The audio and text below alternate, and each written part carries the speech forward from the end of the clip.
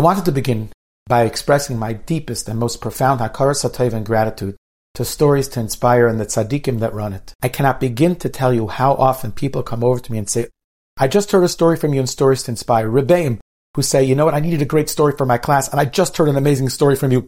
Thank you so much. Bachrim, single guys, girls, people who come over and say, I needed chizuk, and I happened to put on Stories to Inspire, and I heard exactly the story that I needed to hear, and it just gave me the strength to continue to be successful. So that's the bracha we give to Stories to Inspire. They should go mechayil l'chayil, from strength to strength. I want to share with you a heartwarming experience. On Shabbos, Parshas Lech Lecha. There's a shul in Israel. It's not important where it is. It's called Bet Aaron. It's a very diverse shul. Many different people in the community daven at this shul. But on Shabbos, at Parshas Lech Lecha, a fellow was there for Shabbos, a guest. Him and his wife.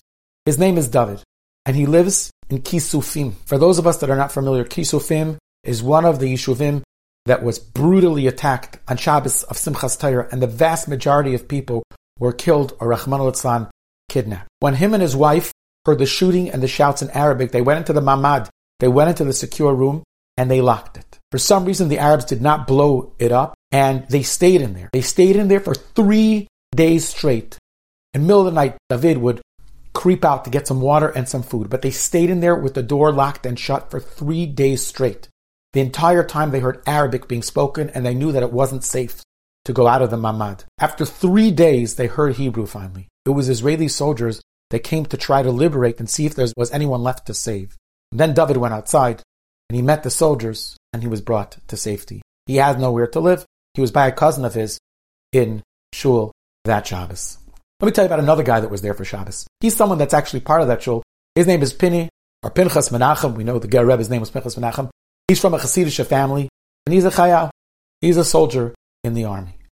As soon as he heard what happened, he danced Simchas Torah at night. He heard what happened. He quickly headed south. He was one of the soldiers that liberated Kisufim, that freed David and his wife. And when David and Pinny were introduced to one another, to absolute strangers, they hugged together in a tight embrace, deeper than brothers. Nafshay, kshura benafshay, bound together, neshama to neshama, soul to soul. The Gabbai saw that he had two individuals that had been in situations of danger. So first he gave David an aliyah. And David got the aliyah in Parshas Lech Lecha, kumisalech la'aretz la'arko la'rachpa kilchat nenel zarecha, the pasuk that says, HaKadosh Baruch Hu says, that Klal Yisrael will have Eretz Yisrael, the promise that he gives to Avram Avinu. David got that aliyah. The next aliyah was Pinny's turn. By the way, David benched Goimel, obviously. Then it was Pinny's turn. Pinny got the aliyah that says, Baruch Kel Elyon Asher Migein Tzarecha B'Yadecha, Hashem protects us from our enemies. That's the aliyah that he got. And he too made Goimel with great concentration and great fervor, and everyone answered Amen. The two of them stayed up by the bima for the next aliyah, for whatever the reason is. Hugging, holding on to one another like brothers. And the next aliyah was the beautiful aliyah where HaKadosh Baruch Hu promises, Avram Avinu habet noah shamayim usfara koichavim. Look up heavenwards and count the stars. And tuchal ispraisam, is it even possible to count them? Koi yazarecha. This is what your children will be like. We will endure at the nitzchias, the eternity of Klal Yisrael. Hayamim b'Hashem, Avram Avinu trusted in Hashem b'yachshavel, it stuck on HaKadosh Baruch Hu, counted it for a very great righteousness. And there was a palpable inspiration and emotion in the shul when people were realizing the beauty, the eternity, the brotherhood, the achdus of Klal Yisrael. After davening, there was an amazing kiddush, and the entire shul together by the kiddush recited Nishmas, the tefillah where we thank HaKadosh Baruch Hu from the depth of our heart, and we show our inadequacy to thank HaKadosh Baruch Hu properly for the incredible chasadim that he gave us. And while David stayed behind for the rest of Shabbos, him and his wife have nowhere to live, and they have to figure out what their next step is. And he left after Kiddush, and he went back to the front. They had given him off just a few short hours before Shabbos, but he was called back, and he went back. May Hashem protect him, and may Hashem keep him safe. This is one little tiny snapshot of what Klal Yisrael is, of what the Achdus is. Every person in that shul took the situation personal. There is no one else in the entire world that feels like Klal Yisrael. Another person's pain is our pain. Another person's celebration is our celebration. Another person's grief is our grief. Another person's deep emotions is our emotion. That's the fiber of Klal Yisrael. Pain, levadad yishkain. We are alone. We're alone because the rest of the world is against us, but we're also alone because only in our aloneness do we band together and we become brothers. That's achdus. That's unity. We all know this is Pashat, that before this horrible, horrible episode and event, Eretz Yisrael was more fragmented than ever before.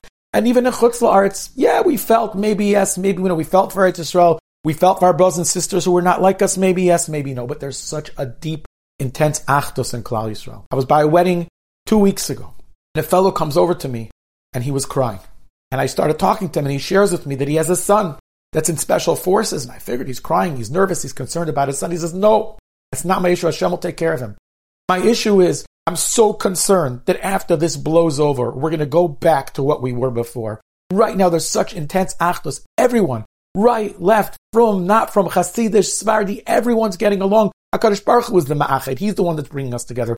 But he was crying, he goes, what's going to happen when this is over, and it should be over soon? Are we going to go back to what we were before? Or are we going to somehow figure out a mechanism to hold on to that achdus, to feel unified, to continue to feel for another person, to put aside our differences and focus on everything that brings us together, and the fact that we're B'nai Avraham, Yitzchak, Yaakov, that we have a Rabbi Shalom, that we have a Torah, that we have mitzvahs. What are we going to do? That's what he was crying about. And it's a concern. And we need to figure out, each individual on their own, what can we do right here and right now, to increase our achdus, whether it's davening for other people, whether it's doing chesed, but just going out of our way to another person in our community and reaching out to them, giving them a nice good morning, giving them a smile, doing something for somebody that we ordinarily wouldn't. We need to figure out a way to increase our achdus now, because ultimately, that's what's going to help us survive. But even more than that, we have to think with an eye on the future. How can we ensure that the achdus that we're feeling now endures and lingers? Because if we can keep it, we can hold on to that achdus, then Amit Hashem, HaKadosh Baruch Hu will say, wow, Beis HaMikdash Sheni was destroyed because of Sinas Chinam. Klal Yisrael finally got together, Avas Chinam. And Amit Hashem, he'll build by his Shlishi, and we'll live together, L'Netzach Netzachim.